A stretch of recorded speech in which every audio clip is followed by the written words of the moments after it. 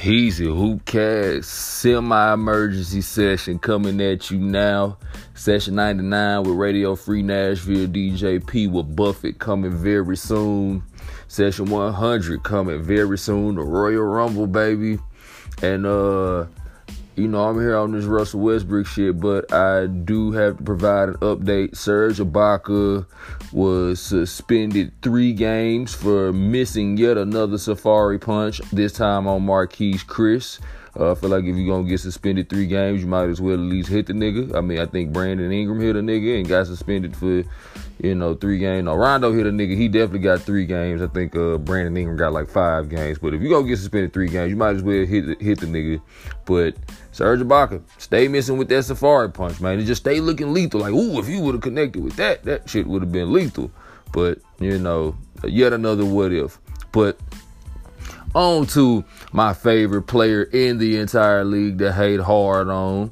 And, I don't really hate hard on Russell Westbrook and shit because in order to, successfully qualify for hating, I feel like somebody has to be doing something that you're envious of. And instead of internalizing this envy and using it to better yourself, you project it outwardly onto that person and try to throw salt in that game. Nah, I really don't think he's all that good. But probably if you don't know me by now, you don't know this podcast by now, I probably just hate hard just to, fuck with the fans of Russell Westbrook a little bit. Same way we do with Cowboys fans. Same way we all do with our local beloved Cowboys fans.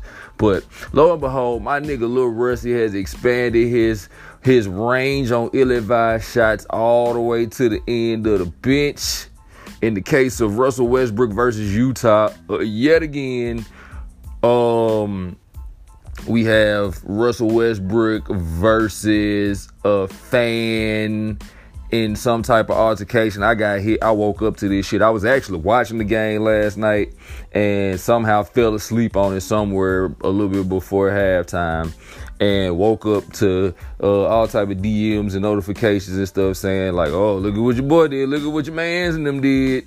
Like, oh, shit. So, yeah, man, even though Russell Westbrook is having one of the best seasons of his career, he still is having these kind of blank out, wild out moments and shit in Utah again. Got all types of history with Utah, the fans in the playoffs last year and everything that kind of because it seems like Utah and the Jazz play. I mean, not Utah. Seems like the Jazz and the Thunder play each other a lot. So they played a bunch of times this season. Every time I feel like it got a little chippy and everything. And then there was the whole, Joe Ingles versus Paul George thing, the Ricky Rubio versus Russell Westbrook thing.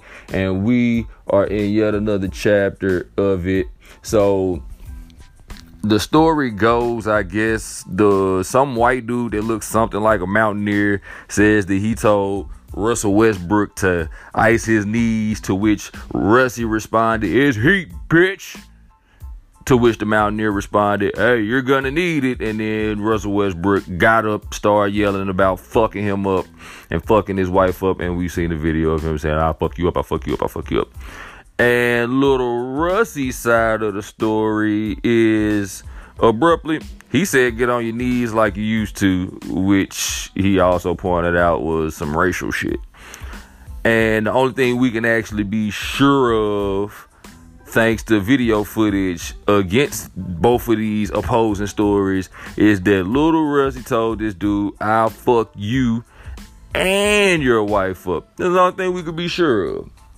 Now, real quick, I ain't gonna spend too long on this, but it's a few things to unpack about that. First thing, I don't know what to believe. I don't know if we know what to believe and shit. Like, as a light-skinned black nigga in a racially charged period in our society, I'm inclined to believe that through the lens, I'm inclined to look at this through the lens of white dude versus black dude in the media.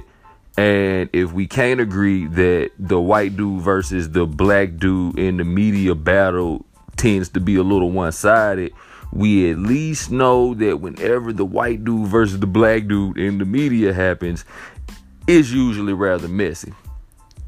Number two, the Mountaineer has way more details in his story. Like, he said, all right, well, we were going back and forth. He smiled at first. Then I said, ice your knees up. He said, it's heat. I said, you're going to need it. You know, he allows you to see a whole timeline, start to finish, plot, rise in action, fall in action, climax, all that shit.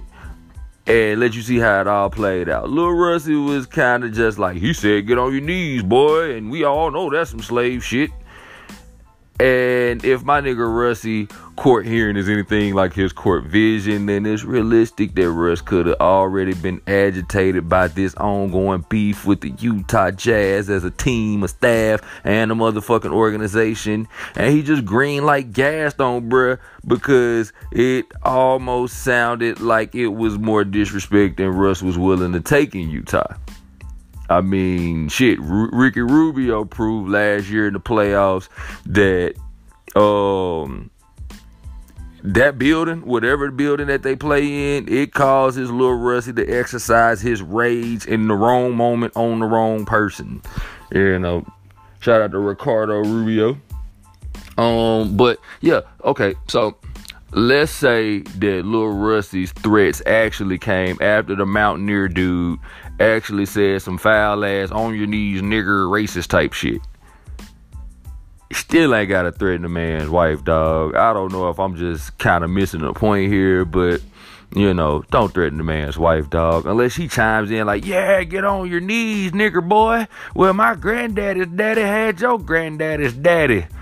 Like, don't threaten the man's wife, dog. Like, streets is way too hot to be a 6-foot black dude threatening to fuck a woman up in a literal public arena. To which I guess you might ask, okay, Brad, how else is this black man supposed to react to feeling disrespected by this white man? To which I rebut, this nigga ain't got no jokes. This nigga ain't got no jokes. Like, seriously, the first thing you think of as a millionaire MVP, Jordan Brand marquee athlete is, I'll fuck you and your wife up. Like, you couldn't tell him he looked like the racist from the I'm Not a Racist video. Shout out to Jordan Lucas. Like, you couldn't tell him that he looked like a coach that be betting against his own middle school games or something. Like, you couldn't even Big Willie flex on the nigga like, slavery, huh? Ha, I got enough money to buy your next 3 generations and hire a Mexican part-time to raise them. Like, you couldn't hit him with none of that, man. Like, you could tell Lil Rusty is totally that nigga that you can't ever joke with because he fucks up the move going straight for the jugular. Like, everybody knows that guy. Like, ha, Russ, you look like Wedge from Class Act. Shout out to Kid and Play. And Lil Rusty is like, I gave you rehab money for your mama's Xanax edition. You better stop talking to me. Like, I really wonder what it's like for a teammate of his to always have to go like, oh, here we go with this shit again. Like, I don't know, bro. But the biggest thing, aside from all that shit that I just did not like about all of this, because the rest of this shit is kind of up for interpretation and how much you choose to believe about it. But the biggest thing I ain't like about this, though, was how the Mountaineer dude, in true subversive Caucasian guy fashion, ends his interview off with, and this is my wife's first NBA game. Welcome to the NBA, baby. Now, I think he could have perfectly successfully played the victim angle without the welcome to the NBA, baby. But I feel like I psychologically know what that is. That's that I'm really, really mad at you, but I can't actually show it because to do so would threaten my victimhood in the media. Yet I can't resist taking this one last little dig at this niglet. Because welcome to the NBA obviously suggests that if you're not familiar with the game the way his wife was not, then this is what you can expect. This is what you're in for. Somebody yelling from the bench that they will fuck you and your spouse up, which is not true. Truth is, there's literally only one Russell Westbrook in the league. Only one nigga that talks like him, dances like him, dresses like him, and reacts to shit like him, and has the shot selection that he has. don't get me wrong, like, I'm sure there's plenty of players who might react demonstratively in the face of being distracted by a member of the crowd when they there to entertain everybody on some level or another.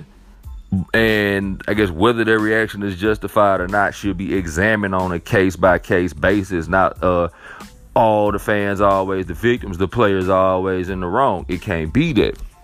I think it has to be on a case-by-case basis because every situation carries context. And sometimes fans are real dicks, and it's usually the ones behaving like dicks that are the believable victims, doing it to the ones that the media tells to stop playing the victim. This Russell Westbrook incident is just another symptom of a larger issue with the boundaries of what a paying fan is really entitled to. And that issue of fans and their lack of boundaries, I feel like that's a symptom of an even bigger issue of how normal it is in our society for black people to be dealt negative karma and still somehow end up as the bad guy, even if you threaten to beat a man's ass and fuck up his wife as collateral damage. Now, where did I just get with all of this? Nowhere, really. Especially not nowhere we haven't been before. But this is just what I think.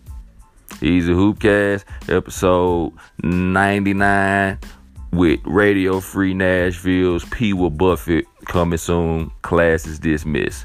AnimalHeasy.com.